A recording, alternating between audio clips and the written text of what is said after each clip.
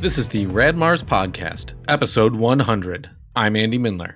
And I'm Brendan Trombley. I'm Trevor Williams. And I'm Andrew Ford. Welcome to episode 100. Holy shit, guys. We did Made it. How did we do this? In other news, this is our last episode. We're done. We got triple digits. Pack it in. That was the goal the whole time. We're also going to phone this episode in too. I moved across the country and now it's too late for me, so I have to be sleepy all the time. Well, congratulations, guys. I thought we could talk today about therapy. No, not really therapy, but for today's topic. But therapy. I mean, sure. But for today's topic, there's kind of this trend now of movies that I've been noticing, especially animated movies, but not always, going a lot more deeper into like almost being like therapy unto themselves, rather than being like a, epic plot with like a mustache twirling villain or even just like a clear antagonist at all, and that the like actual conflict is like really relatable interpersonal family conflicts or whatever.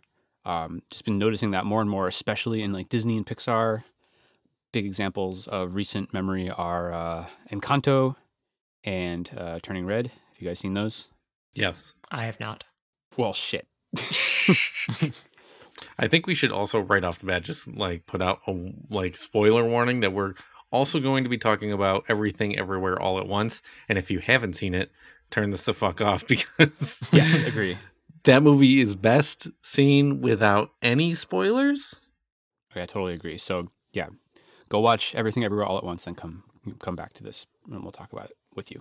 Yes. But you can't really talk back to us. It's just sort of us talking at you. Just listen to us. And as a side note, if you're getting it on demand, which you probably are at this point, because you're getting this weeks after we've recorded, and I don't think it's in theaters anymore, do your best not to read the plot synopsis while you get the thing, because otherwise that's going to spoil things as well. Yeah, so find it with like really squinty eyes so you can't read like small text. Yes. Just then, look like, for the big button that says the big play button. Yeah, go in as unspoiled as possible. Definitely Get a friend to buy the movie for you, and then close your eyes. Exactly. Yeah, get them to turn it on, pause it at the very beginning, and then you're good. It's the only safe way to do this, the safe, responsible way. That said, like the spoilers that you said that they gave you was that it involved what do you call it? Alternate timelines. Multiverse type Yeah. stuff, which I already had known. And going into the movie, like the things that I knew about the movie was people really liked it. It was pretty wild, and that it involved multiverse, which Okay. people were like, wow, that's weird that this and Doctor Strange and the Multiverse of Madness came out at the same time. And also like people were like, that's interesting because Into the Spider-Verse is coming out, or like had come out, and they're like, multiverse is hot. But I don't feel like so hot right now. I don't feel like just knowing that isn't that big of a spoiler, because if anything, like you watch the movie and you're like, this is pretty tame. I wonder how the multiverse comes into it. And the way they do it is so fucking weird that like you just don't see it coming. And then like it just keeps like mutating, getting weirder and weirder and weirder. So I'm like, knowing that it like has the like multiverse really like it, like in the grand scheme of like spoilers, is like it's very, very small. I don't know about that, because like if I walked into it without knowledge that it involved a multiverse, the first 20 minutes of the film would make me think that I was watching a family drama and there was no sort of sci-fi element or whatnot. And, maybe that'd be interesting. And then I'd just be thrown for a complete loop as soon as they start pulling out multiverse crap like that. And that would have been very enjoyable for me. So I'm sad that I didn't get that surprise. I just don't know how many people actually had that level of like blindness because Fair. they had to get people into the theater somehow. Right. So like people had to be told a little something. Generally speaking, you do want to know the genre of the film you're seeing in advance. But when I hear a friend recommend a movie and say go into it as unspoiled as possible, I try not to even know what the genre is. That's respectable. Interesting. Yeah. Yeah. I think I was spoiled that at least it was sci-fi-y, so I definitely wasn't surprised when that sort of stuff came up. And I wasn't surprised that it was going to be kind of therapeutic family drama because of you, Andy. That's okay, because this is homework for making this podcast. Yeah. And again, none of it really mattered. That did not matter as far as the enjoyment of that movie goes. Mm-hmm. Yeah. Because like, I mean, it doesn't really tell you anything because of how the movie deals with it. Unless like, I guess it might have somewhat spoiled the main antagonist. No, not necessarily. Now, did you find it to be therapeutic in some way or another? Did I find everything everywhere to be therapeutic? I don't know if therapeutic's the right word. Therapeutic to me makes me feel like hot massage stones making me feel relaxed. But I meant more like, did it help you come to terms with something or do something that therapy normally might have in terms of helping you understand yourself or the world or your place in it or your relationships or any of that mushy ass garbage? I guess like the thing that like, that Everything Everywhere All at Once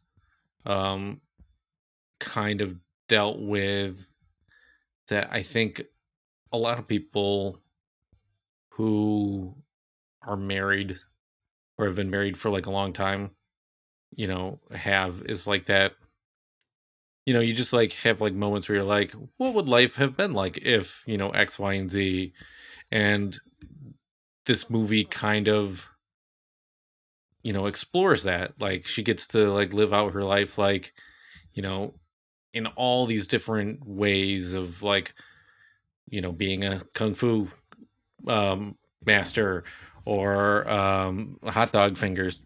But a lesbian hot dog fingers. I mean, like, I think the thing that like was really nice was like, it wasn't so much like therapy for me, but it was like interesting almost in that it was like therapy for like the characters, in that they like the main character. It's been a while since I actually saw this movie. Evelyn. Like it was therapy for her in that like it helped her like come to terms with her life and the people in it. And that's called a character arc. I mean, yeah. Mm-hmm. Yes, but what about the audience? So what I'm trying to get at is like these three movies, like Encanto, and Turning Red, and Everything Everywhere All at Once. Like one of the things that kind of like all of these movies have is that like for the most part they don't have like a real antagonist, right? Like they have like family issues that they're dealing with and working through, but in the end. And I think in every single movie, the person who like is set up as like the pain point or whatever ends up coming around and like either not like resolving, but like the issues tend to be having been worked through, and they come around to like their side. Like they see what the issue is, like yeah. So I feel like all three movies, like in a way, it's like them working through their issues, rather than like a movie which is strictly like there's a villain. And yeah, like, we must murder the villain, right, or prevent them from murdering us. Yeah, this is more about like we have like family problems, and like things are not right, and we need to work through them together.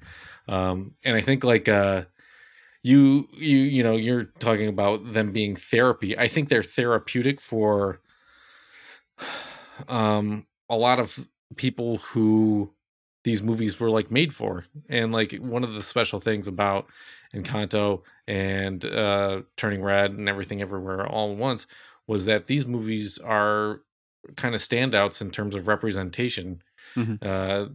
They're largely people from like Colombia for Encanto, Chinese Americans for Turning Red, and for Chinese Americans for Everything Everywhere All at Once. And things I saw on Twitter was like people, f- these backgrounds, like felt seen, and like Right. especially like in Kanto, I saw a lot of people being like, "This is my family, like you nailed it," and like people talking about like which character they were. Like they're like, my husband is Luisa." And they're like, when he watched this, it was really rough for him. And you know, it's therapeutic in that like it's feeling like we're getting a lot more representation suddenly, and it's really great, you know, showing these movies to like Lincoln. Yeah. He's growing up where he's not just seeing like movies that are just like white people doing white people stuff, and he's like, he loves it. He loves Turning Red. Because yeah, the representation isn't just like a character of a specific background having an adventure that's just like every other, right? It's not like you're just swapping out the white male protagonist and putting, Right. say, an Asian female protagonist in the same kind of story. They're also taking that background and then there's like life experiences and turning that into its own type of story, which is just unique and cool and an awesome story to just have out there, so that we have different types of stories out there. But then again, when it's literally drawn from people's real life experiences from those sorts of backgrounds, and then helps resolve those conflicts in certain ways, right? You get to like take something from it, and it gets to be, therapeutic, right? Like the Luisas of the world get to hopefully learn not to like put so much pressure on themselves and to like chill back and relax a little bit. And I don't know, oh God, what's her name? Flower Girl from Encanto? Oh, Isabella. Isabella, right? Gets to learn that not to put all this pressure on themselves to be super perfect. I think it's interesting that all these movies are representing people from like various cultures and backgrounds, and they're really focused on those cultures and the families within them and the people within them, and that they like, it's interesting that like none of these have like a villain or anything, like they really did just focus in on the people involved. And I just think it's funny because like white people just like make up enemies, and it's like instead of like actually facing their problems. So do you see this as sort of like a trend in general for, a lot of these animated features to be focusing more inward rather than sort of like external, problems? Yeah, I think so. I mean, I think it's a trend that even started way back with like Frozen. Like animated movies, especially Disney, has had this whole like, history of this like telling this like kind of specific sort of, kind of princess tale.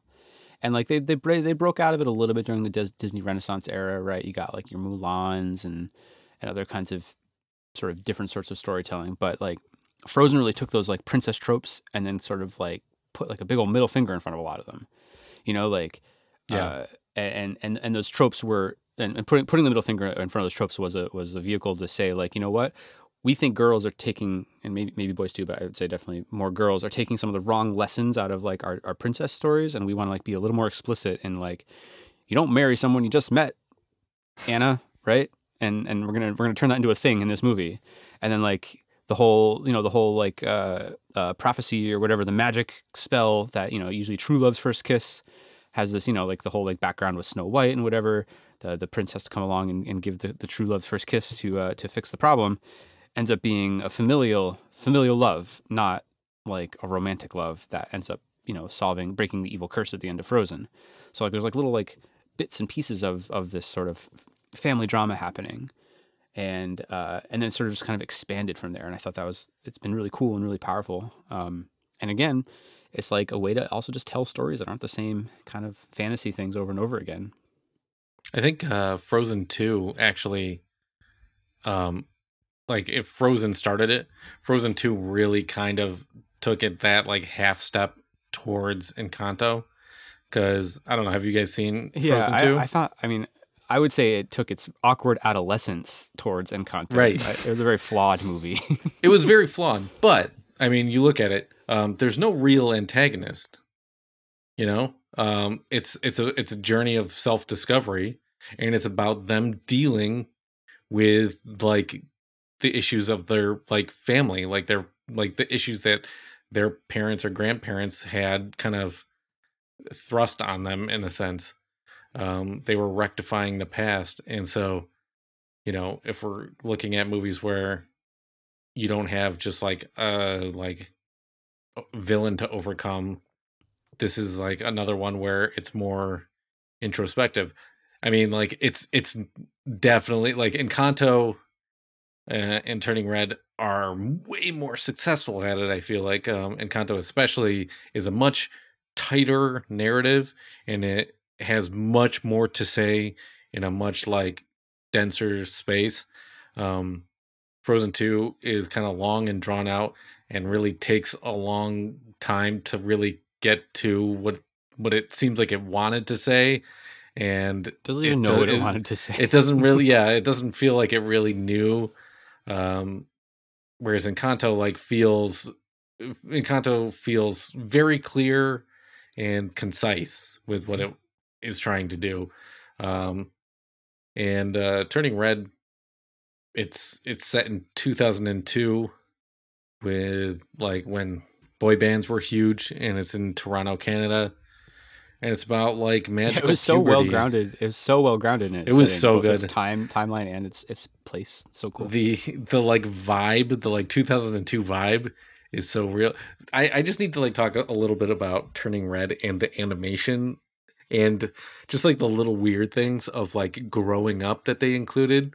Like a lot of people like hated this movie because they're like, oh, this was made for someone very specific. I can't relate to it at all.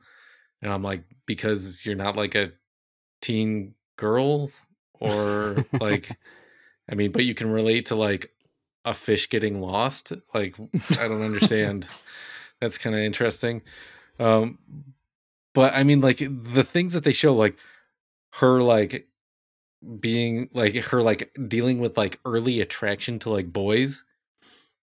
And then like her, like when she starts sketching and then she goes into like this like manic fervor where she's like doing all these like really weird like illustrations where like it's like half man, half fish, like really bizarre shit. And like the faces she's making and like the lighting is so good. And also like when I was a little kid, like, exploring like feelings and stuff, I drew a ton, and I drew a lot of really weird stuff, and I was like, I don't know, like this is kind of cool. Like, why am I attracted to this weird thing?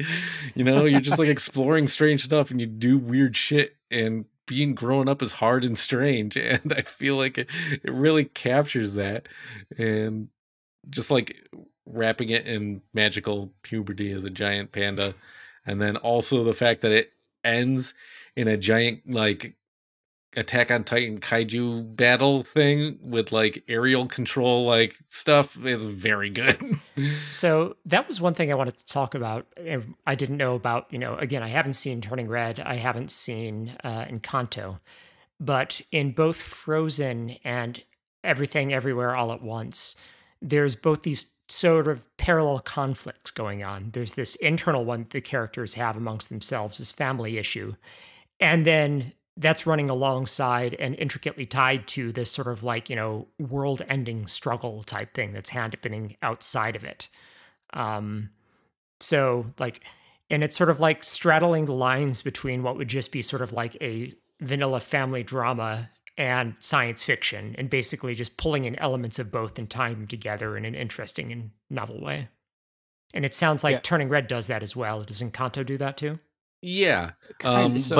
Well, I mean, like in its world, it has a kind of like almost apocalyptic situation in that so they have a magical, they live in a magical area. So like they were in Colombia and they were trying to escape like dudes on horses with machetes. I don't know. It was a very specific time in Colombian history with a lot of I was like, there's upheaval and violence. Some historical stuff that I don't know. But like the abuela's husband dies or is killed, and then like through her grief, she magically like encases the area, and like she like grows the mountains and stuff, and then like brings life to like the vegetation and everything, and then she gets a magical house. And it's represented, like the magic is represented by this candle that doesn't go out. And everyone who lives in the house gets a magic door. And when they open the magic door for the first time, it gives them a magic power or a gift. So everyone has a gift who's in the family, except the main character, who does not get a gift. The candle is just kind of like, fuck you, no door for you, when she was like 5 years old. Right. Her door literally disappears. And so she's trying to like find her place within the family. And then she starts seeing that like cracks in the house. And then like one of the characters has like the ability to like see the future. And he saw like the destruction of the house and the magic and the environment that they're in. And so she's trying to prevent the destruction of their home and like the loss of their magic, while also trying to like find her place in the family. But I would say that, so like that whole conflict, right? That whole like plot is so much. It's really smaller in scale and really much more tied to the sort of family drama, sort of therapy aspect of it, as opposed to something like Frozen. Yes, where it's sort of like parallelized.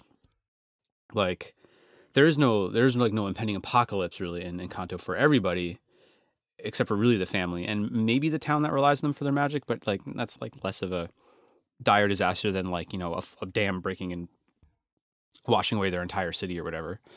Also in Turning Red, right? Like the kaiju moment, it's more like the stakes there are that the kaiju is disrupting the boy band concert, not that it's going to like destroy Toronto. right. And again, very tied to the family drama. That wasn't like, you don't know that's even like a thing until like it should, like until it happens. Yeah. So like it's not like the whole story is like, we got to stop this. The whole story is like family drama, and then this fucking happens. Yeah. And you're like, holy shit. And they're all saved by boy band singing, which is perfect.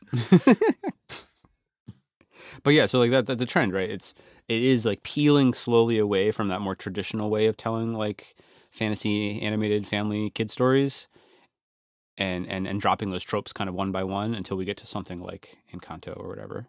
Yeah. Encanto, like the like loss of the magic and like the destruction of the house, like everything the characters are saying and doing is trying to tell you like, the important thing is that we have to save the magic and we have to like stop the house from breaking. But like you as a viewer know and are invested because of the interpersonal drama and like how you're feeling, like like the little things of like when like what's the main character's name? I can't think of her name. Maribel. Maribel, yeah. Yeah, when her grandmother like says like slightly shitty things to her and like makes her like feel bad, and like you see the expression on her face, like you're just like gutted because you're like, you know how she's feeling in that moment, and like her grandma just doesn't like care or like is not picking up on it. And it's really like they're telling you like, oh, the magic's the important thing, but you as the viewer are like, no, like we need to like I care about fixing this family, like it's like that's the important thing. And ultimately they realize that too. I'm kind of wondering actually right now, and this is partially related to yet another property that I thought would be appropriate for this conversation. I don't know how much we have to go into it, but Arcane also, I would say, has a lot of really strong character drama and character writing. But what I was really wanting to say was all of these properties, all these works have such good facial animation, and I don't know if like have we reached a kind of like a turning point where the expressiveness of characters is just possible in such a way that we can connect to them so much. You know, even like original Frozen, you know, if you look back, like the animation looked great for its time, but still is a little dated now, and the characters can't quite do the intricacy and depth of emotion that like the characters in Encanto and et cetera can. Now, I'm wondering if that's part of this. Also, there's another movie that you all pointed me towards a year or two back. I think it was The Mitchells versus the Machines, which I think falls into this description as well. Definitely. Yeah. Well, that one has a very explicit like villain. Yes, it does. That's fair. But the family drama is still the main. Yeah, that one show. I would feel like is more in line with like Frozen, in that like it's family drama, and like the family drama is like the issue, but also they have to kill the phone. Holy shit, though. It's not like these are the first movies that ever did something like this. Do you guys remember a Goofy movie? Oh, so Goofy movie was a huge inspiration for Turning Red. I watched one of the things with the Really? director. She said that like she really wanted to do like a Goofy movie like for her in a way.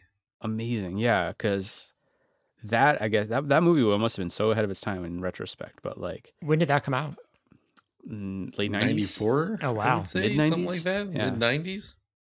Yeah. And that was essentially a family drama. The main conflict is between Goofy, who is the father of Max, like a, say like a 13, 14-year-old kid, and the sort of, the tensions and issues that come when you're that age and have what you perceive to be a supremely uncool dad who then tries to force you to go on an all-American camping road trip.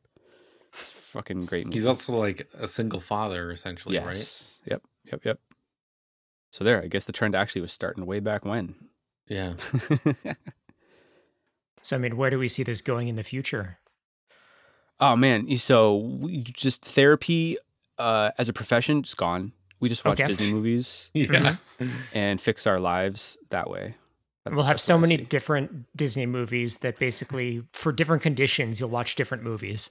Yeah, exactly. Like, okay, you're from this cultural background, and you have this particular, you have depression and anxiety, and this weird fetish. So watch this movie, and you'll be cured. Yeah, we don't need health insurance for our jobs anymore. Let's give us Disney Plus for free. Yeah, and the almighty algorithm will tell you what to see.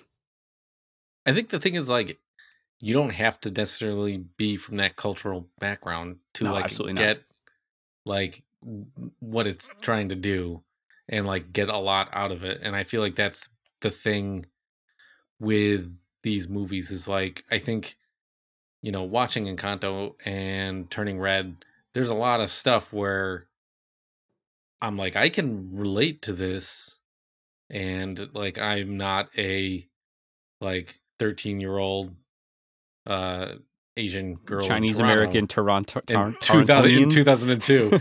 Like that's not me, but like I get it. Like watching that, I was like, yeah, that time period, like things were crazy, man. I mean, there's absolutely a therapeutic. I don't know if it's a therapeutic element, but to be able to see yourself in people of other backgrounds is that's a really strong part of the representation element too. It could even help you see your situation from a different light. Like, I don't know. Like in Everything Everywhere All at Once has like a kind of a queer component to it. I mean, not kind Yeah. of, like it has a very strong queer component to it. Mhm. And just seeing that issue. I haven't had the exact situation that exists in that movie, but like pretty goddamn close, where like some people in my life will refer to my partner as my friend and not my partner or my boyfriend or anything like that. And it's like, oh, ow, why did you say it that way? That sucks. Yeah. especially if they put a little pregnant pause. Oh, your friend. I don't It's like that. Fuck you. I'm going to go destroy every dimension now. Man. I think the one thing I want to point out is like not the common thread with these three movies in particular is not just the family drama thing, but also the fact that a lot of the conflict is because of really high, intense expectations that parents have for their kids. Yes. So Yes. I thought that's it was true. really interesting that all three of those have that in common. I'm kind of wondering where that is kind of coming from all of a sudden. Like, why are we Yeah. talking about that now? I wonder if that's like so. I'm wondering if like this is like millennials are suddenly making movies. Probably, like yeah. they're suddenly the directors, and I'm like, gee, I wonder if there's something there. And the only reason they're turning out nearly as good as they are right now is because their parents had such high expectations and were such perfectionists shit. driving them forward. Oh man, That's the reason why you've got the really good facial animations now and such expressivity in the animation. right? Their parents didn't want them to be artists. They wanted them to be doctors. Yeah, I don't know. I thought that was interesting. I was like, is this like? I mean, like, I know, Asian Americans, like it's kind of like a thing where like they always like say that their parents like really ride them to be academically great. Like they demand perfection from them.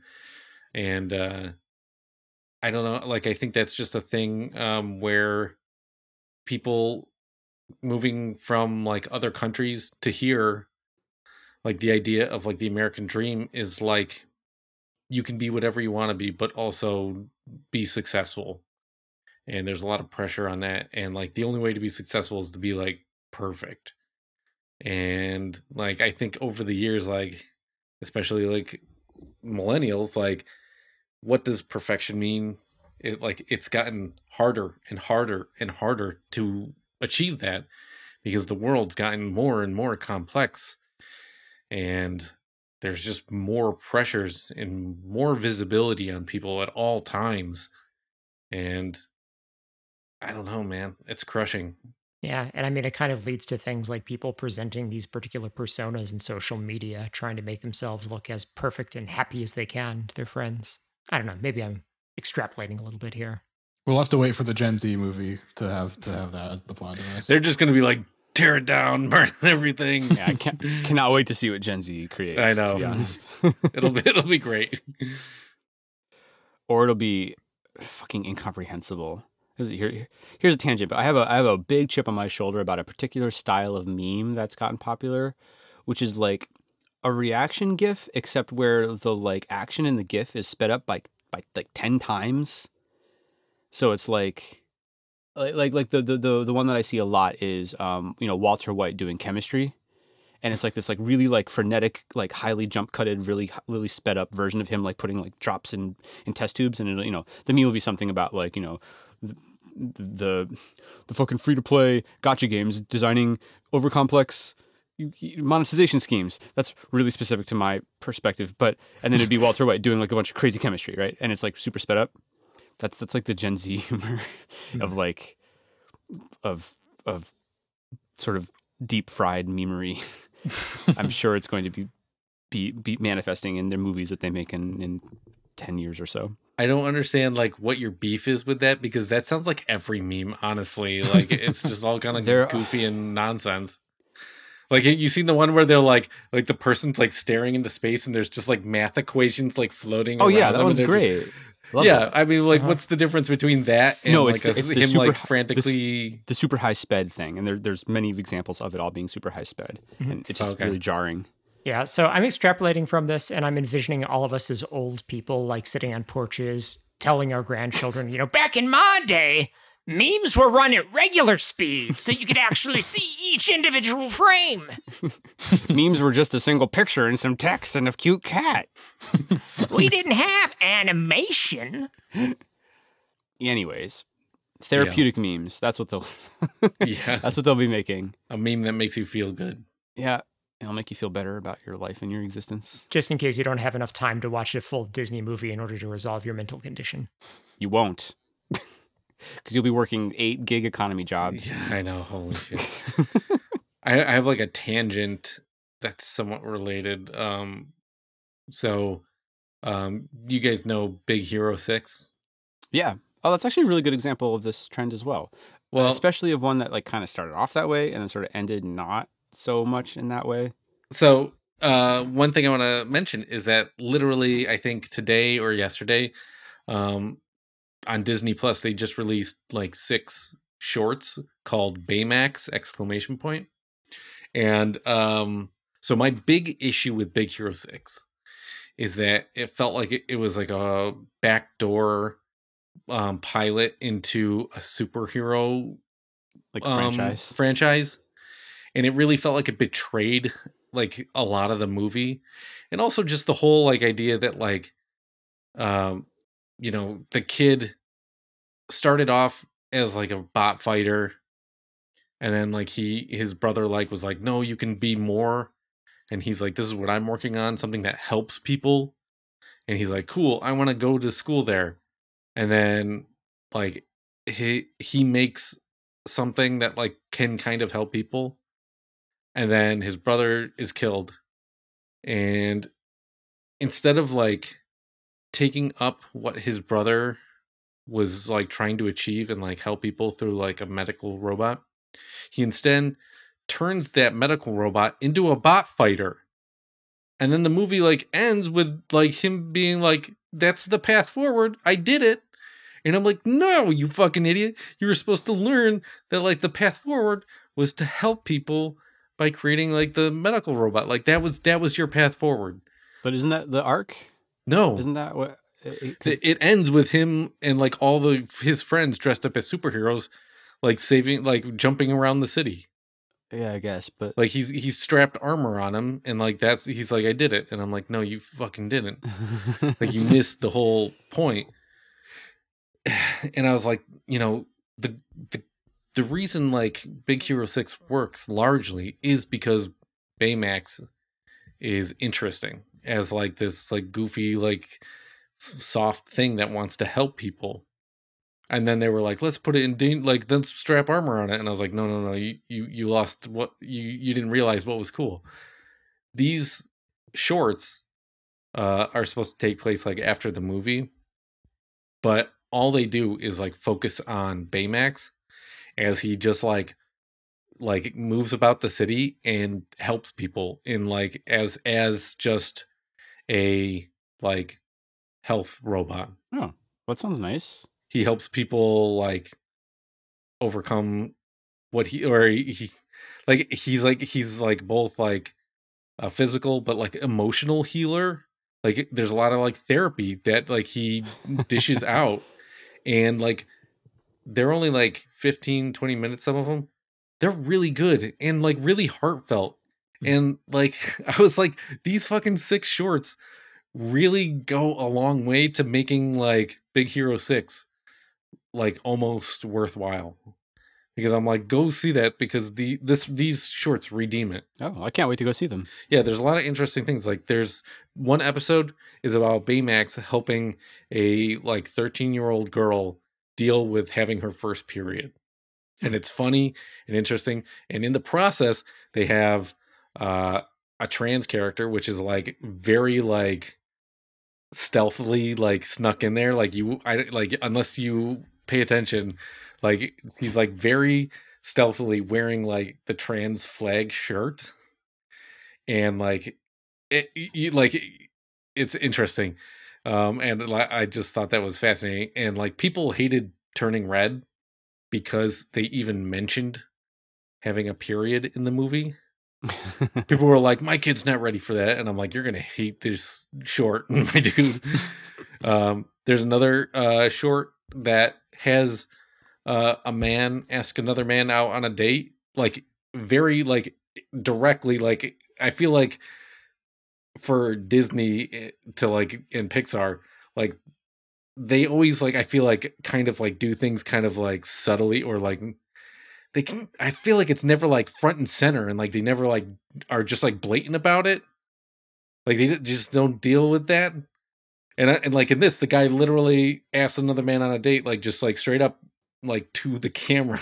And I'm like, you did it. Hey, good job. Like you did the thing, like for once. And then it got removed from China's Disney Plus. Probably, yeah. But they're really charming, and they're just about him being a health robot and helping people and like healing people, like emotionally and physically, and like people coming together to band around him because of that. Like it resolves in showing that like his value is in like who he is and like what he provides as he is, not as like a superhero, but just being who he is. And I'm like, this is what the movie was missing. And I'm glad they found it. You're making me just think about like if we're like thinking about this trend in general, which is like there are so many other kinds of stories of dysfunction that you could tell that you could then like show it, you know, being like resolved or addressed or something like that during the course of the story. You know, like there's so many like romantic relationship dysfunctions that haven't really been talked about in movies, right? There's kind of like a very specific sort of inventory of romantic stories we tell in our movies, and that's kind of it. You know, a lot of them, like if you go back, are very like toxic and very like patriarchal. Right, exactly, right, and or like it's like some stupid miscommunication, like Horseshit. oopsie daisy. Yeah. Wait, like, I can explain. That causes, yeah, exactly. That causes the whole plot. There are so many movies where it's like if you two just talk to each other like normal human beings, this wouldn't be a problem. But like due to like movie hijinks, like it's a problem. Exactly. So yeah, I would hope to see that, you could expand a little bit more beyond particular sort of family dysfunctions and family dramas. Although I can see why that'd be very relatable, like for kids, because that's sort of the life that they have. But Yeah. you could absolutely make movies that are, sort of therapeutic to all ages and all types of relationships. That's what I'd like to see next. I agree. So do you figure that part of the reason why they have this sort of like world-ending conflicts type things is to help keep the kids' attention? Although it sounds like some of them like that wasn't actually the case because they didn't show up until the end in like Turning Red. It's more of just like adding fun. I feel Mhm. like it's just like the director of Turning Red really was like, she loves anime and she just wanted to like do something with like that's like magical, like magic. Like one of the things is like magical realism. Encanto is kind of like magical realism, and Turning Red in a way is magical realism, and it's about like having fun with like kind of serious things, and then just kind of like Turning Red, like the ending is just, yeah, like the culmination of like a lot of stuff that like I feel like they loved, like boy bands and like she pointed out directly, like Attack on Titan was an inspiration. Sailor Moon was a huge inspiration, and like the idea of like a character turning into like an idealized form, um but like wasn't emotionally shielded, you know I think the panda is kind of that, because like she becomes like a more like outgoing, like truer version of herself, and then they have a giant battle at the end because it's fun. But the whole battle, like they're having an argument, and they're like they're like dealing with things. Yeah, it's the climax of the conflict that they've been building the whole time, and it's not Right. just a climax. It's a climax in terms of its scenario, but it's also a climax in terms of the emotional Right. stakes. Because like a lot of like their issues between like mother and daughter like are finally like she's voicing, like in that like fight, she's voicing a lot of her frustrations about who she is, what's been put on her, and not being like accepted of her.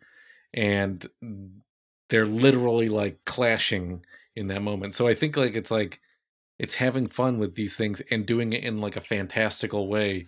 That's kind of that's a big part of this trend, is that it's like, these are not just dramas, right? It's not just mundane characters crying at each other. There's magic involved, and the magic is a metaphor for the conflict. And so it has that fantastical element, but it's not just there to be flashy. It's actually there to like reinforce the character drama And the themes and stuff. and the themes. Exactly. And then there's Everything Everywhere All at Once, which is just fucking wild.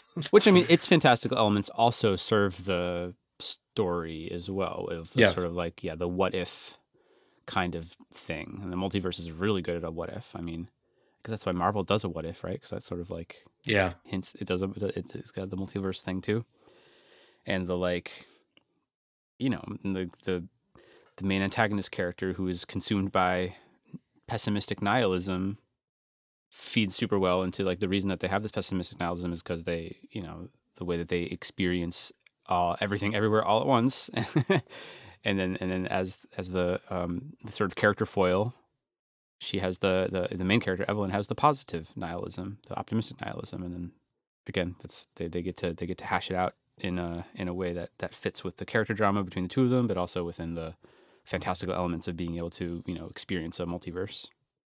I think the interesting about Evelyn is like she doesn't start out as optimistic. Right. Like she falls into the nihilism and rejects the things that like are good in her life that she can't see. And it's like her husband like shows her. She doesn't embrace optimistic nihilism to that, but she does reject the negative or the pessimistic nihilism because she Yeah. doesn't choose she still chooses to seek another way than to dive Yeah. into the bagel of nothingness.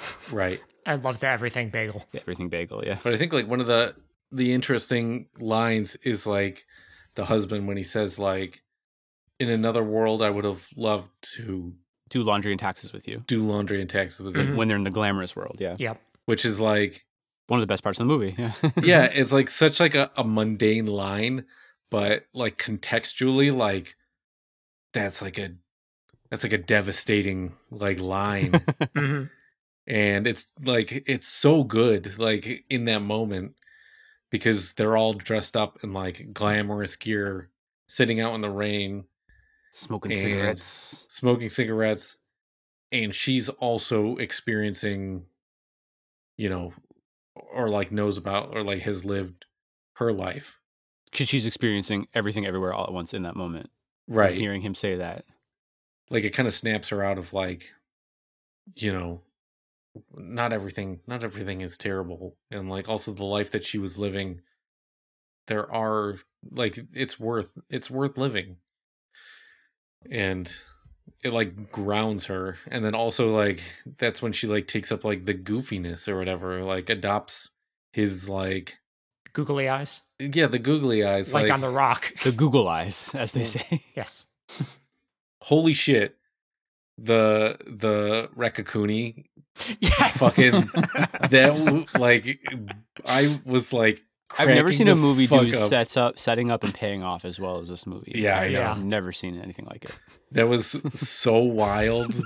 And like when she was there and she was saying Rakakuni in like the like office, and like the like her husband and the daughter were like, "What are you talking? Are you talking about Ratatouille?" Like I busted out laughing so hard. And then later on, when she's the fucking chef and she pulls the guy's hat off and there's a raccoon like controlling him, like I nearly like just shit my pants. There are so many moments like that. Yeah.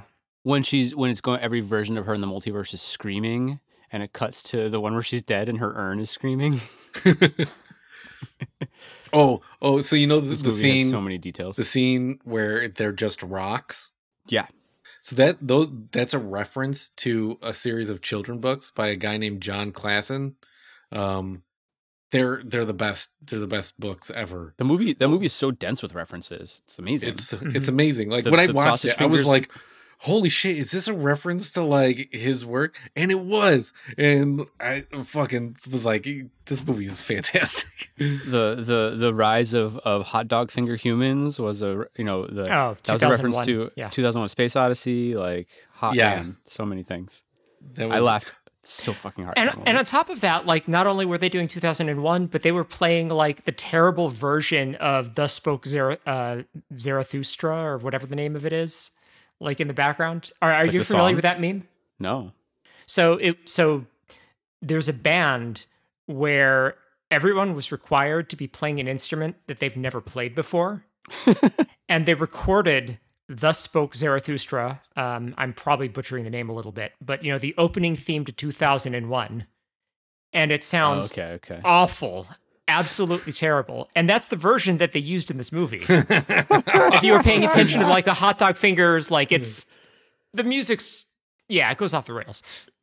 That's amazing. Also, the best thing about the hot dog one is when like I mean, it had an emotional payoff first of all, which is when they get back together fucking great. and then they start putting their like hot dog fingers in their mouths, but then like they just like cut away and then cut back and like they're just like fingers are like spewing like ketchup and mustard.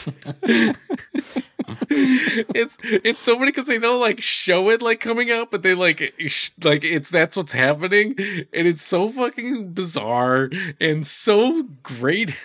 Like it's so stupid. Also, I fast forwarded through the credits, and at the very end, like apparently the production company is called Hot Dog Fingers Incorporated or something like that. Nice. Wonderful. Now we're just gushing about this movie without really talking about therapy. I don't care. It's good. It's such a good movie. Mhm. Rakakuni. Goddamn. Are you guys ready to take a break? Let's do it. Yeah. Okay.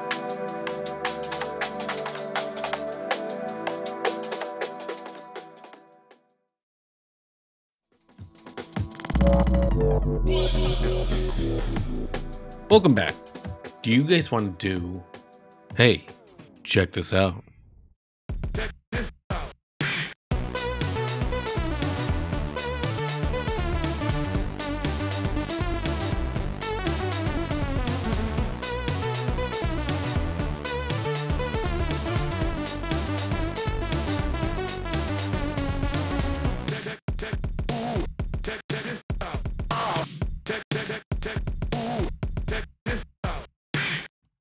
Sure.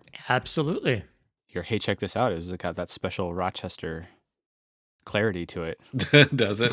Your new recording environment felt different, yeah. Felt new and special. I'm gonna go first because mine's stupid. I'm just gonna recommend the Baymax shorts on Disney Plus. They're very good. Go watch them. It's just called Baymax with an exclamation point, and there's 6 shorts, and the production quality is like 2022 year, like full movie level Pixar quality. It's not like TV like CG quality or anything like that. Like they put in like max effort and it's great. So it goes there are other like Baymax shorts that are out there. Don't watch those. Watch the new ones that are good from 2022. I shall do that as soon as I can. I'll go next. So Everything Everywhere All at Once. One of the directors has another movie called Swiss Army Man, in which Daniel Radcliffe plays a corpse with surprising powers. Like still moving? Yeah, I don't want to spoil too much about it. Okay, Again, like fair. Everything Everywhere All at Once, like, it's better, but it just has Okay. that same sort of incredibly wacky, like, what the fuckness sort of like quality to it, and that somehow still works, even though conceptually It shouldn't. it's like, wow, who the fuck makes a movie like that? So yeah, go check that movie out. Swiss Army Man. The thing with like Everything Everywhere All at Once, like the quality of it is that like the concepts and stuff behind it, like if you just pulled them out like and just told them someone it, they'd be like, haha, like that's like a funny thing, I guess, but like that sounds like actually stupid. And like the fact that like the Raccacoonie thing, like it's like a short joke, but you're like that's kind of dumb and also like cringy in a way, but somehow they fucking make it work so good. Mm-hmm. All right, I can go next. So I think a while back, Raushi recommended the book Hyperion, and I've started listening to that on audiobook. I'm about a third of the way through it, and I'm enjoying it. It reads like a series of short stories since you have different characters narrating different stories. It's sort of soft science fiction, which is a bit of a change since I was reading Expanse before this, which I'd also recommend, but I think we've also recommended that to death. Um, but one of the interesting things is it reads like a piece of science fiction written in like the 1960s. I don't know if that's an intentional stylistic choice or something, but I found out it was written in 1989 as I was talking. But it's like a lot of the terminology, like las rifles and stuff like that, and lasers, death beams, so on and so forth. But anyway, it's sort of like sci-fi book, space drama. Check it out. Space. It's where everything happens. Cool. I'm going to recommend the horror movie called Popcorn. It's like an early 90s sort of slasher about these like college students, I think, putting on like sort of a cheesy horror film festival, and things go terribly wrong and people start to die. Ooh. Is it sexy? Sure, I guess. I don't know. Yeah, I feel like you asked that about everything. Mm-hmm. Chill out a second. Horror movies always have like a sexy part, and so then they die. It always has a sexy part that goes horribly wrong. Yeah, right. Right. What does that say about the art? Anyway, sorry. Yeah, this is really cool. It's kind of like a love letter to old school sort of horror. Because they put on a film festival that has like the old sort of 50s and 60s sort of horror vibe with like the theater gimmicks and stuff like that. And yeah, just a cool kind of lesser known slasher. It's a lot of fun. Got a little bit of the family drama too, but probably not as good as what we talked about. But yeah, it's a fun little horror movie. Check it out. Popcorn. When was it made? 91, I think. Oh, interesting. All right. You can find me on Twitter. I'm at @amindler. Where can people find you guys? You can find me also on Twitter. I'm at the Brendo. I'm also on Twitter at Heckbringer. And you can find me on Twitter at Redhesion, also adhesion.bandcamp.com and soundcloud.com/adhesion. Ooh. And you can find all of us on Team Radmars. We're on Twitter at Team Radmars. We're also on Radmars.com. Shit, it's been a while since I did this. Yes. And radmars.itch.io. This episode was edited by Andrew Ford, and music on this episode was also by Andrew Ford. And if he really wants to, he should bleep out Expanse spoilers from a few minutes ago. You can just cut it out. You can just cut me out of the episode. That's fine. Perfect. You should cut me out of every episode. Just go back and re-edit the entire podcast. Yeah. Just remove me. Be like From all 100 podcast episodes that we've made. What the fuck? That 2,000 hours of work will definitely be worth it. Right. It'd be like Garfield. It'd be like Garfield without Garfield. Right. Remember that? Hey, we should all just get together in person and spend all of our time listening to all of our podcasts. Oh, we could do a podcast where we do react to our own podcast. Oh my God. Wow. Just kill me. The worst Ouroboros. The Human Centipede. Yeah. All right. Did we solved it. finish the 100th episode correctly? We solved family trauma, so yeah. Oh, we saw Family Trauma. We did. You should be coming out of this episode a new person. Oh, I'm so glad that we saw generational And trauma. if you're not watching the right Disney movie. Exactly. You need to go That's right. watch whatever the most problematic Disney movie is. Probably Snow White. Go watch Snow White. I don't know. Pocahontas is pretty problematic. Yeah, it's in its own way, yeah. What about Song of the South? Well, Never saw it. That's because it's banned. Or Oh, like is it one of Disney those? doesn't have it anymore because of Gotcha. problematic portrayals of the South. problems abound. 100 Mhm. episodes. We did it. Great job. Feel good about that. So good. Yeah. Feel therapy about that. We'll see you at the beginning of season 3 of Radmars podcast next time. In 2 years. Oh shit. We're taking a 2-year break. Got to build up content for the next season. Yeah. Gotta get our journalists out in the field researching new topics. What we're actually going to do is we're going to record 100 more episodes, but we're going to release all 100 at once in 2 Oh, years. you get to binge it. Exactly. Yeah, that's right. Either that or we're getting canceled, but then we're going to be, adopted at Amazon with an actual budget. It'll be great. Now that's an Expanse spoiler. I know. If you think our episodes are not timely right now, yeah. We'll be talking about shit that's 2 years out of date. yeah. All right. Say goodbye. See you guys later. Goodbye. Adios. Bye.